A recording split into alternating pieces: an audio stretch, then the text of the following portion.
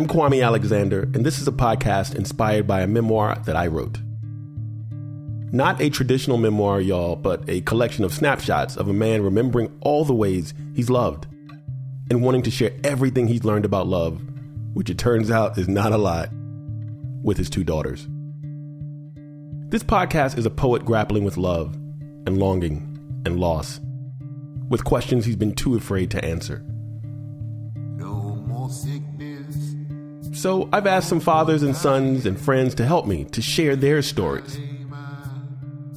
And as we bring our first season to a close, I knew there was only one person I wanted to wrap things up with. Someone who has come up in every single conversation on this show and in every conversation about the memoir behind it. A memoir I thought I was writing as a father, but it turns out I was writing more as a son.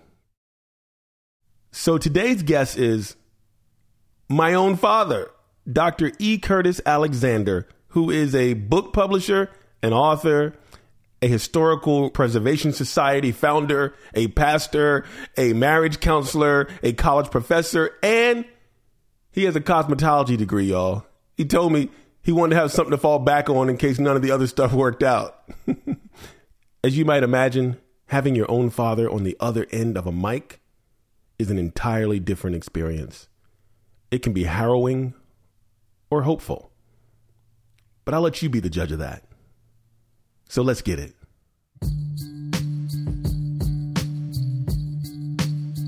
I am here for the finale podcast episode of the first season of Why Fathers Cry with my father.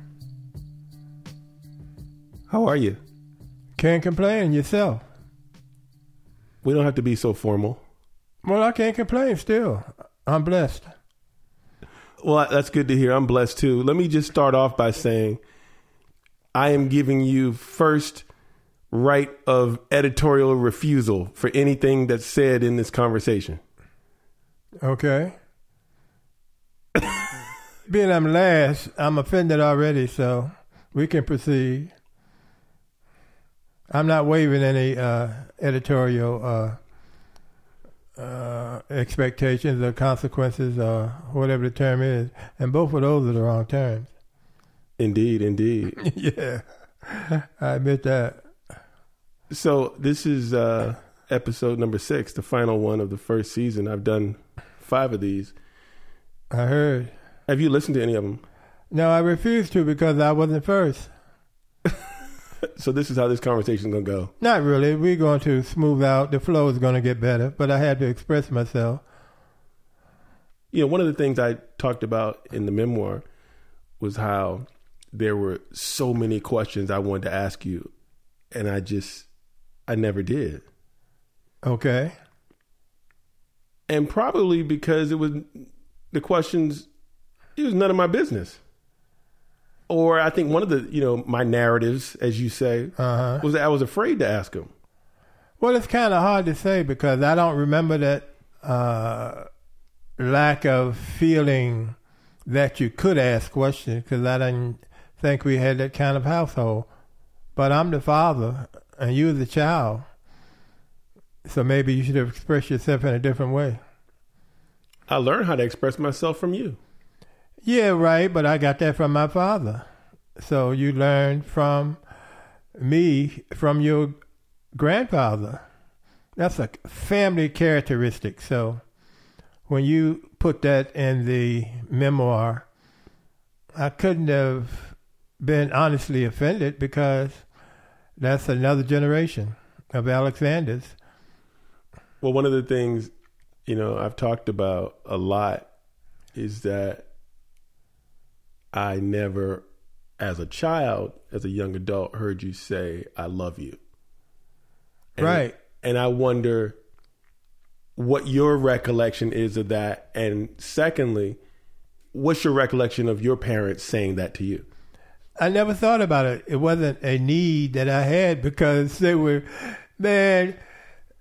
were forced to eat 3 meals a day, meaning that dinner time, my mother called me in from the playground playing basketball to eat dinner. it was a requirement that we all ate dinner as a family together. Okay. If Daddy was at the table and the children weren't in place, that wasn't a good time. So I never knew a bad time because everybody knew what the requirements were. We ate family together at one time. It wasn't no coming in and out and all of that.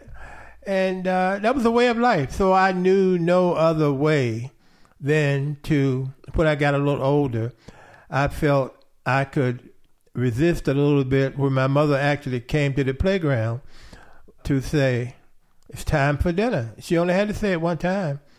Matter of fact, when you got older, it was like, you didn't want your mother coming out telling you to come in, it's time to eat. Right. Because when I was 12 years old, I was 6 feet tall. So that was embarrassing if she did that. Yeah, no, but she didn't have to do that often because it wasn't necessary.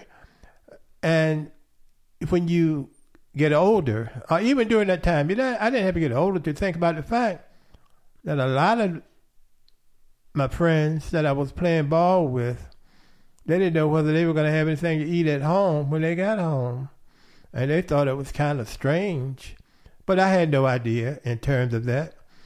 Because we were all from the same community. We were all playing ball together. And I was blessed beyond my comprehension or understanding where it became normalcy. Normalcy, like breathing. So this idea of what you're saying is that you didn't need to hear I love you because you saw it and felt it. It was just a normal thing. Love was action. Right. You know, my daddy came home every day. The only time I remember him being away from home is when he went to Knoxville, Tennessee, Rogers Memorial Baptist Church. They had a This Is Your Life, a Ralph Edwards TV series called This Is Your Life for my Uncle Lorenzo. Other than that, I don't ever remember my father not being at home after work at night. So the whole idea was I learned not by a book or a test, but by living in the household that I was blessed to be born in, literally, because we lived in the house that I was born in. They didn't have hospitals in Norfolk County, now called Chesapeake at the time.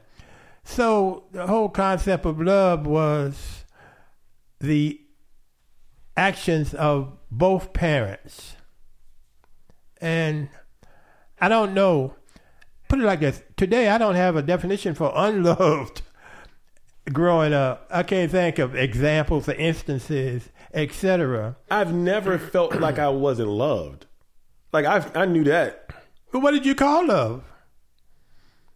I call love being able to stay at the Stouffer's Mayflower Hotel. You know, I call love eating and not liking your mustard macaroni and cheese, but you cooking dinner for us. I call love us playing ping pong. I mean, love was there. I mean, I've never questioned that. Is it important to hear the words?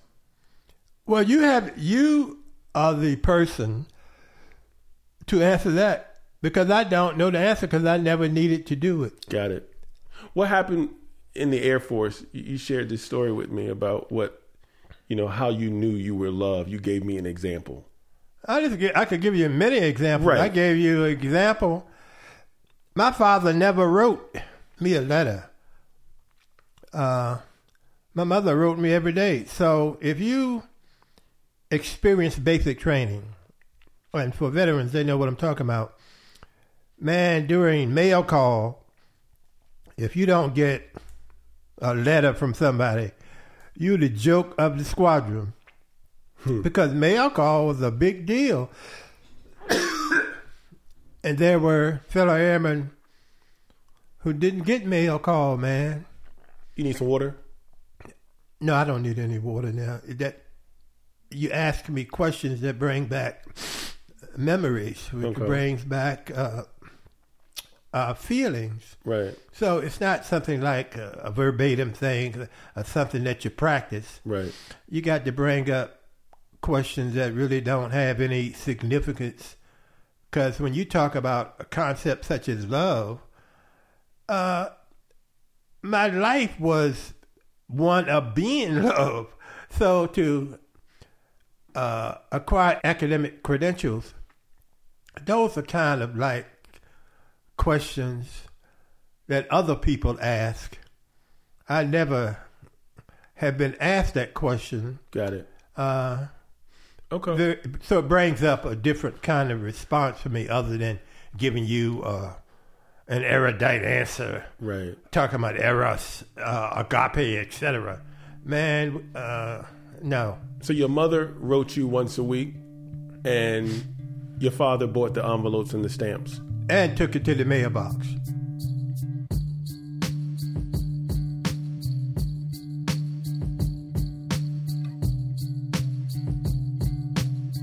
One of the things I remember is that in our household, when I think about the music we listen to, I listen to hip hop on my own. I don't remember music being played in the house. I remember when it was played in the car, I want to say it was gospel music, but rarely was played in the car music. This is my memory now. I know we had a record player. I don't remember records being played. We had a stereophonic. We had a stereophonic, big old thing. Right. That I never remember us using. But this is the music that has had the most profound impact on my life in general. And as it relates to you, this is the music that I've associated with you. So I'm just going to read this piece. It's called The Gospel Truth. And I just want to get your reaction to it. Okay. Kneeling in the musty attic, looking for our old record player inside cobwebbed milk crates filled with moldy textbooks, dissertations, and his old fiery sermons on cassette next to a green milk crate of credit cards and expired passports, I discovered jazz for the first time. Duke Ellington's Heaven, nestled right between Nancy Wilson and Miles Davis, the three of them side by side, trumpeting a kind of sentimental wonder. It is up here in this sacred space where I find the melody to build a dream on, where I rejoice, where I realize that my father may not be all blues, where I fall in love with him for the first time. Well, that's a whole other story. See, that came about, we didn't have LPs. They were 78s at that time, LPs in the Air Force. The only reason I had one of the best collection of jazz and rock and roll, mostly jazz and gospel music in the attic, was because it helped me maintain my sanity in Rapid City, South Dakota, Ellsworth Air Force Base, 2,000 miles from home. The church wasn't what I thought it was in the Air Force, because keep in mind, you could count the number of the only black people in Rapid City were affiliated with the base. They were airmen who were staying in town rather than on the base. But the whole idea I learned from my comrades in the Air Force, the ones from Chicago, Detroit, and New York. I learned about Malcolm from a friend of mine named Scott, who lived in Harlem. I learned about Mahalia Jackson was on LPs, not to listen to her on the radio, in my home, because we didn't have a record player, let alone a stereophonic. My favorite artist was Billie Holiday. I never heard of Billie Holiday, but the range, when you meet people from different places, different backgrounds, and everybody brings something to the encounter. When we were serving in the Air Force, so we learned from each other. So that's where those records came from, records that you can go on, I would suppose, eBay now and sell them for big bucks because they were first editions. Right. These weren't used stuff. They were brand new. I was a member of RCA Record Club, right. Capitol Records. Columbia Records and Tape. Columbia Records. Right. Right. I can't think of any other big company.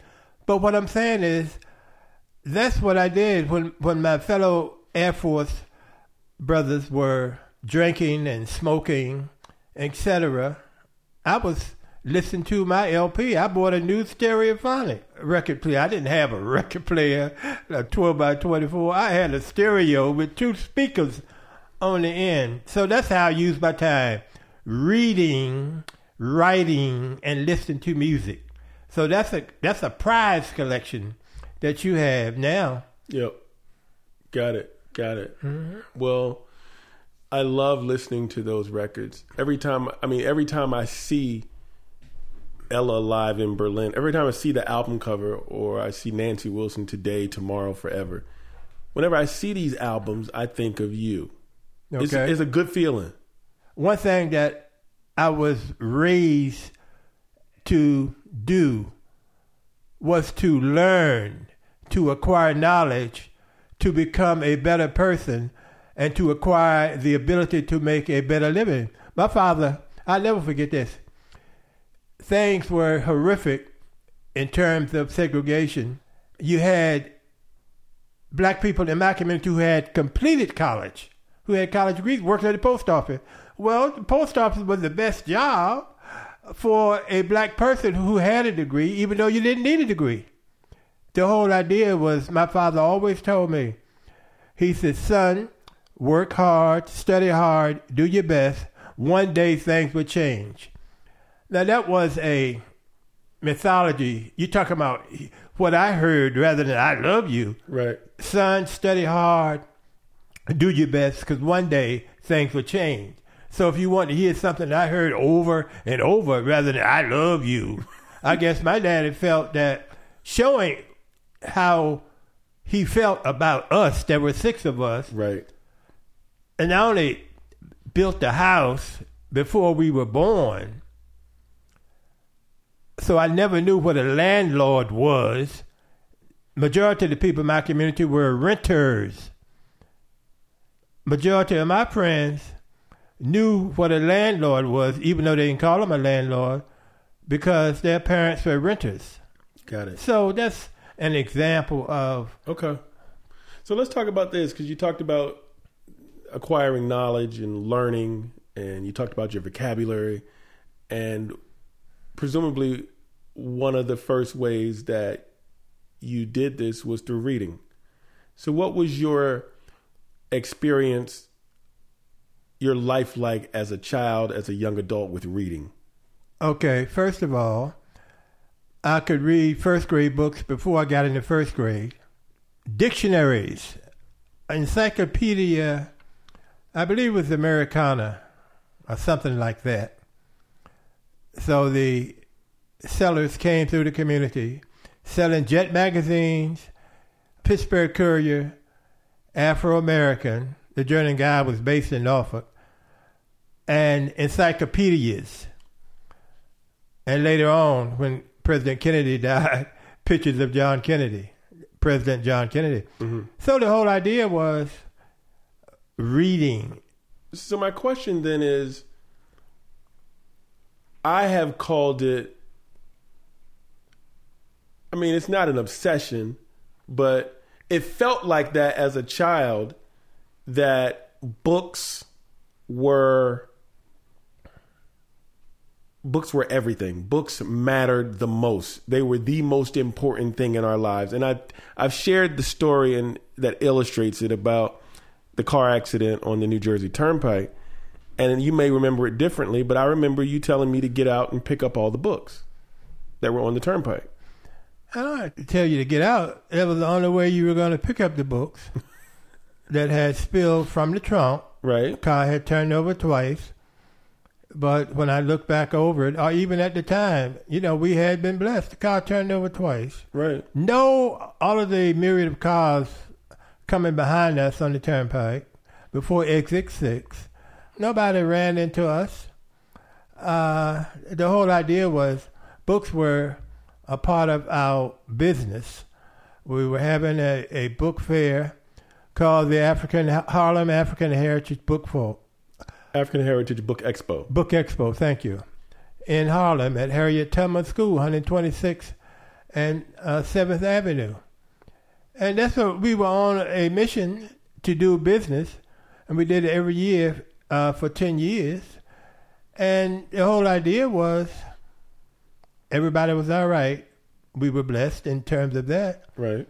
So the next thing to do was to get the items we were selling, books, to retrieve them, and the rest is history. My theory is that, and I want to get your commentary on this. My theory is that books, literature, are a major way that you love, or at least the way you love me. And a big proof of that, or evidence of that, is how I deem our relationship having changed or grown after the Newbery Medal. What are your thoughts? No, that was a big event, but it only grew because our commonalities had changed to another level. So that was kind of a normal progression in terms of the relationship. The Newbery had discovered what your mother and I knew all along. We didn't know how it was going to manifest itself, but your mother was a folklorist. She was a storyteller, and you thought everything she was saying was literally the gospel truth, and you just bought into it. You didn't have to be encouraged to love the word. You were born with the word, and you loved every moment of it. And your mother loved every moment of doing it. And not only were you taught to love the word and to master the word, but you were taught to share and pass it on to your next sister, who was 3 years later. And then you would pass it on again to your next sister, who was 3 years later. So as a consequence, not only did you learn to acquire the knowledge for yourself and to enjoy the moments, but you learned that you had a mission to share it with others. And you bought into it, as they say, hook, log, and hook, line, and sinker. Hook, line, and sinker. Thank you. We will be right back. I love Fly Eyewear. I mean love. To the tune of 32 pairs and counting. But I'm about to add the pièce de résistance to the fold. My own limited edition frames. That's right. The Haiku Collection. Created in collaboration with the incredible team at Kirk & Kirk. With over 100 years of history in the optical industry, the Kirk family continues to innovate and push the boundaries between fashion and eyewear. And this new line is at the forefront of Fly Eyewear. Flywear. Oh yeah. Handcrafted in Italy, each style comes beautifully packaged with an original haiku penned by, that's right, me. The Haiku Collection, coming in early December 2023. Head to kirkandkirk.com/Kwame, Kwame, and sign up to receive news and updates on the Haiku Collection eyewear, including VIP pre-order access. Your specialness came from the fact that you were treated special, and you thought you were special, and that nobody could change it. So you just exhibit the myriad ways in which you were special by developing your own understanding of what we call Kuumba and Kwanzaa. Creativity. Creativity. So you thought it was like a natural way to be to use the words that you had acquired, the stories that you had acquired, that you love reading, and the result is what we see today in terms of your affinity for the written word and understanding how words can make a difference, how words literally are power if used properly. So you were one of those readers who loved reading. For example, when you were 6 years old, Walker Memorial Elementary School, Fayetteville, North Carolina. I had acquired a job as Director of Staff Development for Education District 4, which was comprised of 18 school districts. And one of the first things they had for first graders, the first child to read 100 books would get a shirt. And you had no idea what 100 books was.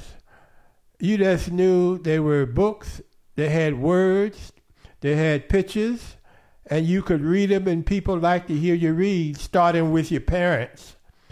And you were the first one in the first grade class to read 100 books. They had a year to read them. You read them in a month. I remember the T-shirt, the white T-shirt with red letters. So this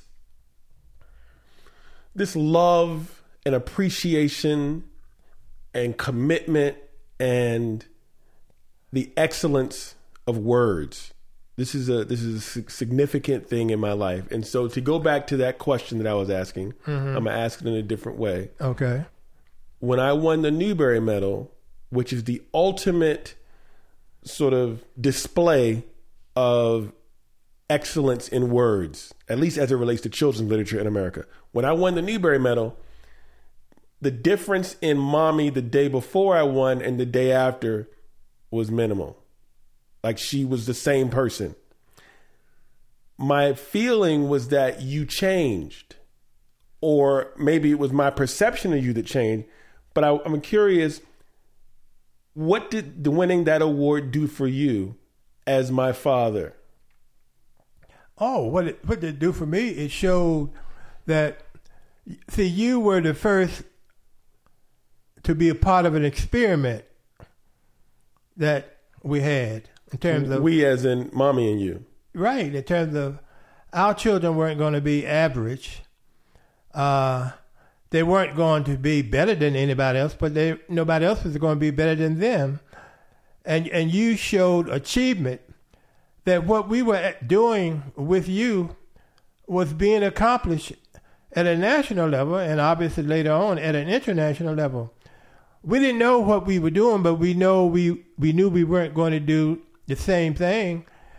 And you assisted us, whether you liked it or not, because I don't recall you complaining about the acquisition of knowledge, the use of words, because on one occasion you may remember you did a term paper in high school and the teacher gave you a less than stellar grade, a failing grade, and you showed it to me, and we went over to the school and talked with the teacher, and to make a long story short, the teacher changed the grade to an A. But what was that about? That was about the fact, man, that you were talking about, you had read Things Fall Apart, Chinua Achebe, Frantz Fanon, Wretched of the Earth, Towards the Dying Colonialism, etc.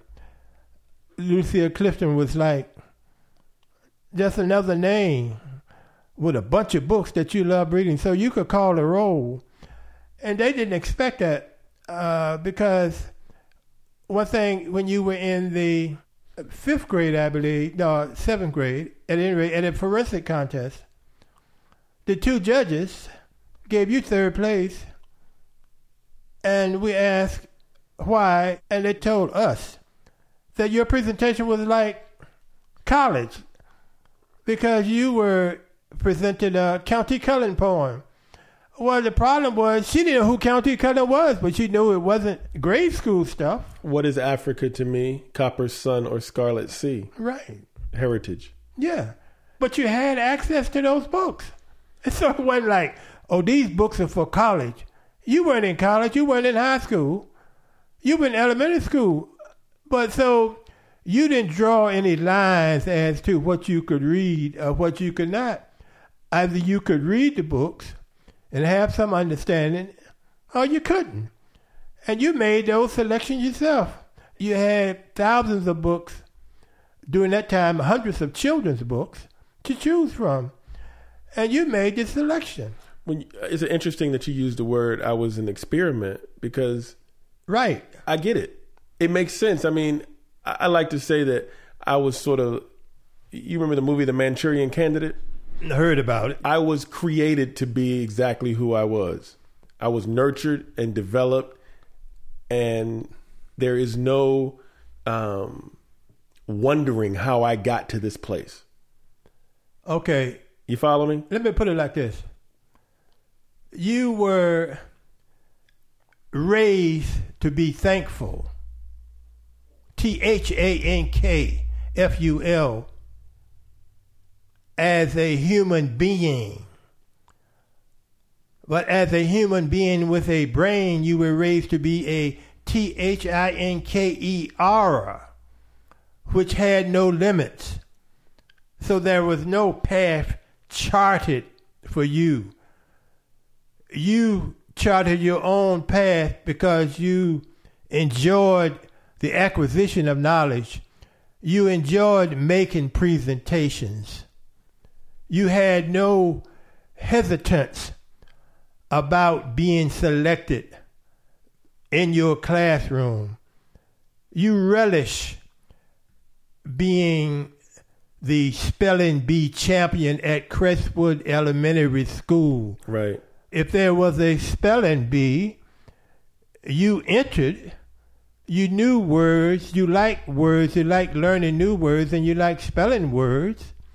So you expected to win.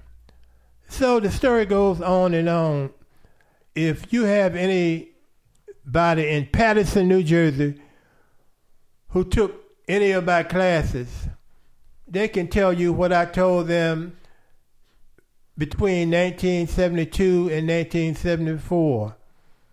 That my son is being raised, he's a part of an experiment. And the rest is history. This experiment has created this extremely successful writerly career that I am fortunate to have. Contrarily, when we look on the personal side, emotionally, and of course, I want to preface any of this by saying, if you don't want to talk about it, you just say you don't want to talk about it.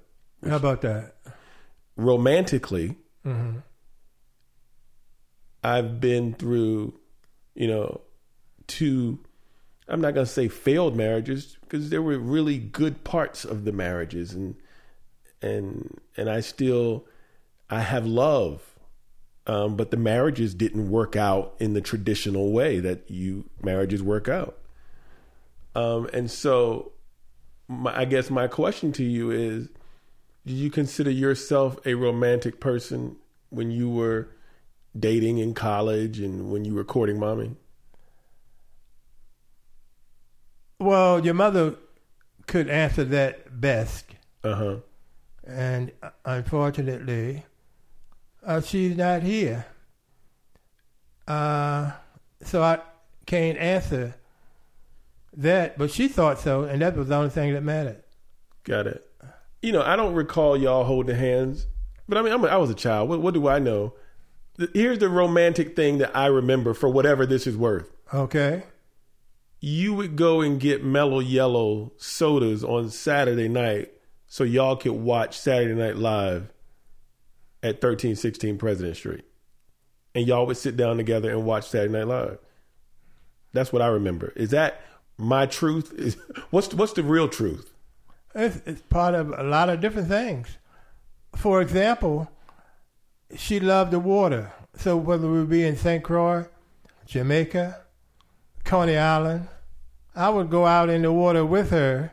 Then she'd develop a mastery of water. Mm-hmm. And so after that, you wouldn't have seen me in the water with her. I would have been on the shore under an umbrella reading or writing. She would have been in the water. So you never saw us swim together either. Right. So that kind of thing. But I was there, and when I thought she no longer needed me, so it would be things like that. See, people remember bad times, but can you remember a time when there was something that you needed in growing up, whether it's the clothing or going somewhere or etc. Do you remember not being able to get it in the household that you were raised in? Right. So those are questions that each of the siblings have to ask themselves.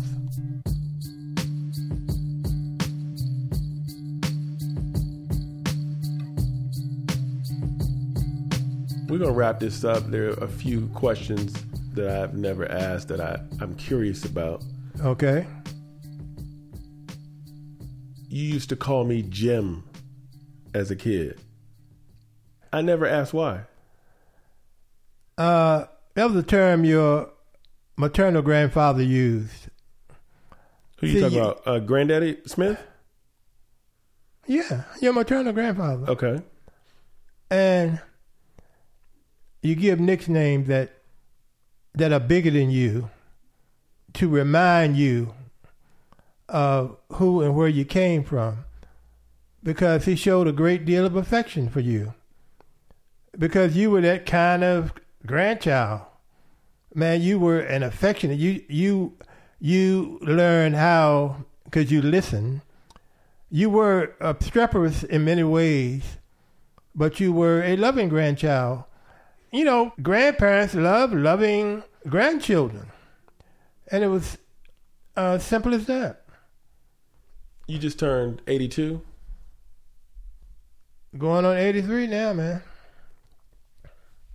So you are aware, although you said I didn't tell you, that Nandi and I were estranged. I don't even like saying that word, but seeing as though we've gotten to a point where we're on a healing path now, you're aware that we were estranged for 3+ years, and you know that I've had my marital woes. As my father, what kind of advice do you have for me? Be positive. Make the best out of a bad situation.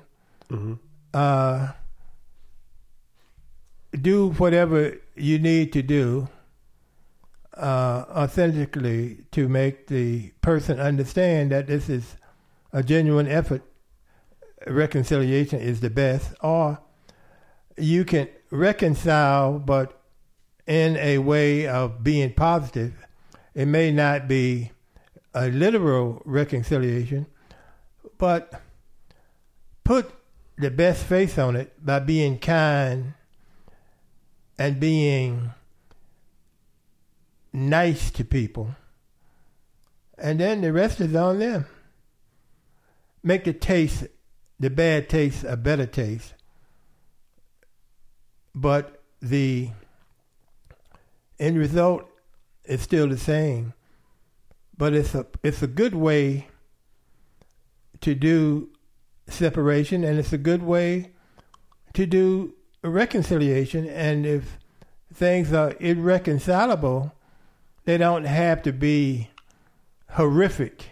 Yep. In terms of how it's done. Got it. So actually you grow stronger. Don't listen to other people, listen to yourself. If you're a good person, you're going to make it work in a positive way. And if you're not, the person can say, I told you so. So don't be one of the I told you so people. Be one of the people, hey, look, this is me. Because you know how you were raised, and it's expected of you to keep the tradition going. Did you read the memoir? I read it twice. At first, I read it in Atlanta airport, 6-hour layover on a flight that you arranged. So you can imagine how I felt. But the whole idea, make use of the time you have rather than complain. Okay. What'd you think about it? I thought it was interesting. Interesting word choice. Okay. No, I'm supposed to be upset about some things. Right. But that's normal, people. I'm not a normal person. I can't get upset. If I if you were raised to be a thinker and a free thinker, why should I years later complain about your understanding of this or that? Because first of all, like one of your themes is not seeing us hold hands. We held hands from City Hall because didn't have enough money in Norfolk, Virginia, to Marshall Avenue, 2226 Marshall Avenue. If anybody knows Norfolk, that's about 6 miles or more. We held hands from City Hall after getting the license, didn't have enough money to take a bus. We held hands from City Hall to her house. Holding hands are things you do at periods in your life. So at some point, you have to do more than holding hands. Ain't going to pay no bill. Holding hands aren't going to achieve some things unless you're holding hands together to do something. And when you look back over your life, everything that your mother and I did or tried to do or accomplished, we did it together.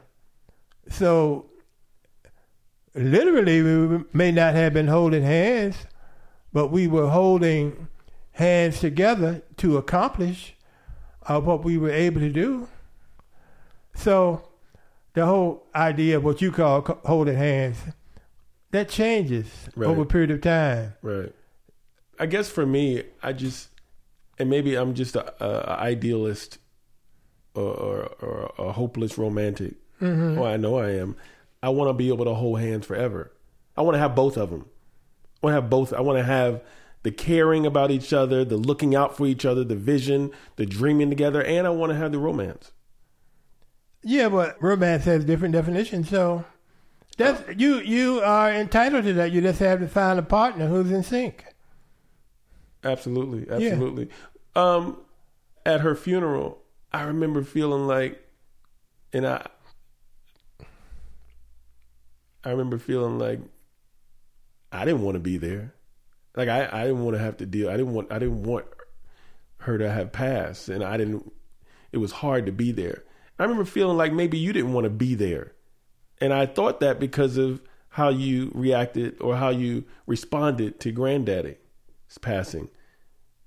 And I remember you saying that you had your last interaction with him, and that's how you wanted that's how you were going to leave it. You can't compare that. You can't? Apples and oranges. I've never told you that because I've always thought about myself and my own response and reaction to Mommy's passing. Right. But I can't imagine what it's like to lose somebody you've been with for 50 years. You can only imagine when it happens. So I'm just, I'm sorry for your loss. I mean, how do you deal with it? What do you do? You don't have to be sorry for my loss because. But I am. I don't think that's necessary because on 2 occasions, Mother was 80. She had a birthday. I'm on my way to the International Book Fair, Black Radical and Third World Books. In London. So I said, Mother, we had a talk. She said, I'm looking down. She said, the old folk would say that Mother Earth is calling. I said, look, don't go anywhere till I get back. I got back on a Thursday. She was in the hospital. And she died on a Sunday. But think about the prayer I prayed. I prayed that if God wasn't going to heal her, not to let her suffer. Okay, years later, that's a heck of a prayer for your mother.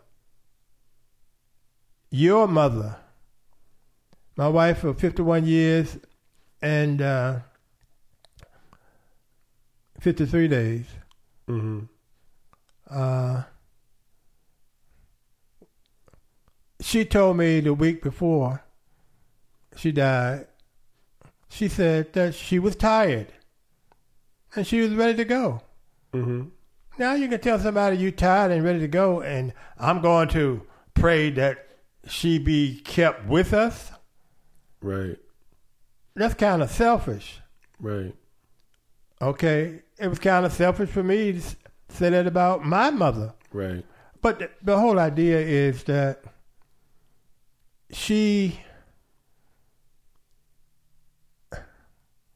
I just felt that she was such a good person that she didn't deserve to suffer. And obviously God felt the same way, because all of the children were back at the time when it happened. And all of y'all is one of the most challenging weeks of your lives, because y'all were in the hospital. But your mother was a warrior. She was a fighter. She didn't tell y'all what was going on during the last days. She didn't tell your aunt, Barbara or Ruth, but she told me. And so I think about the good times, and this is why it may sound strange for a lot of people.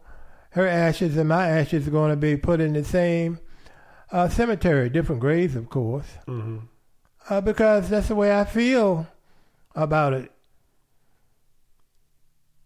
Thank you for reading the book. And I'm supposed to say thank you for writing it. No, right? no. I was just going to say I'm sorry if I offended you in any way, or if there were some parts of it that, I should have let you read in advance, or because I've heard that from my siblings and they're your siblings. I'm your father. But most importantly, I'm grateful that you sat down to talk with me and share with me and let me ask the questions, and I'm just really appreciative. But I've been talking to you your whole life. Like when you left the car that your grandfather gave you on the campus of Virginia Tech. Why we got to talk about that? No, because I'm talking about you had like this is like we haven't been talking. Was I outraged? Did I physically fight you? You don't recall anything I said about when you told us about that? What I am suggesting is what I'm saying is love is shown in different ways.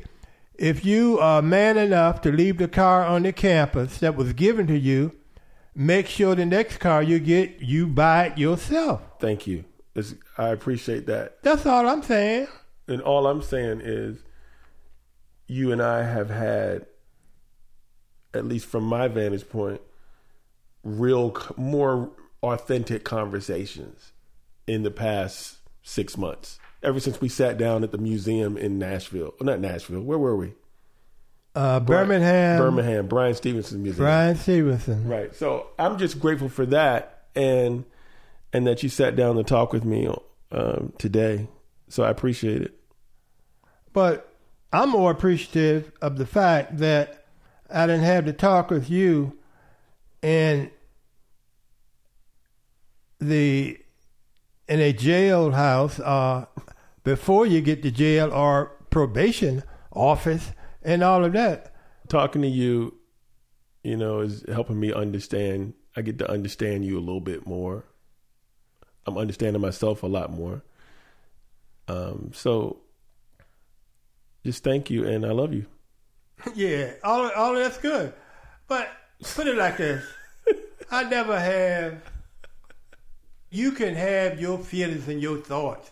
You can have the freedom. Go close to the mic. Brain. Come closer to the mic. Your brain. You can have... We want you to have that freedom.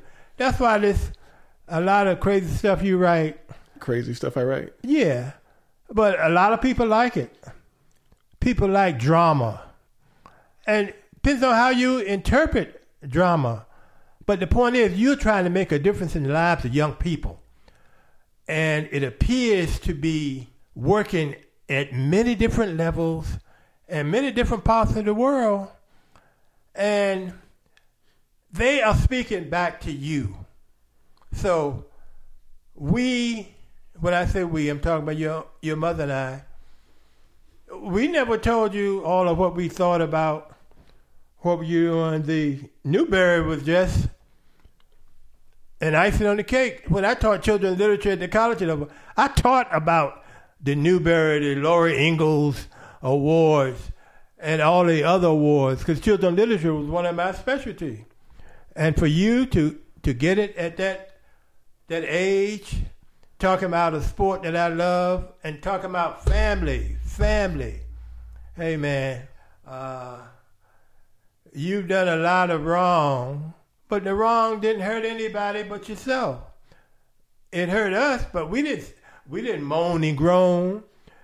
We gave you the kind of support. I'm not going to say love, because that's what you want to hear, but not today. Because if we haven't done it in 55 years, keep dreaming, keep writing, keep being yourself. This is the Why Fathers Cry finale episode. I've been talking with my father, Dr. E. Curtis Alexander. Hope you all have enjoyed it. I hope you enjoyed it, Daddy. And thank you for doing it. I was supposed to say thank you for asking, but man, you are concerned about other people, other people's children, and making their lives better and offering your contribution. That's the thanks that you're giving to us. Yep. Because you're giving back what your mother instilled in you in your own way.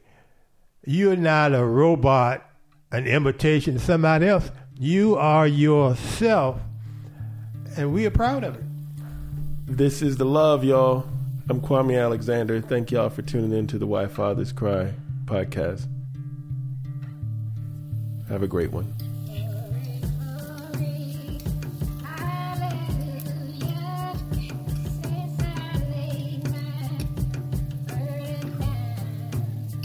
Why Fathers Cry is a Big C Entertainment production, hosted by Kwame Alexander, produced by Sarah Grace McCandless, post-production by Jeremy Brisky at Burst Marketing. Theme music, St. State Street, composed by Joshua Gabriel and Bryant Terry. Learn more at whyfatherscry.com. Special thanks to our guests, our sponsors, and to you for listening wherever you get your podcast. We appreciate you.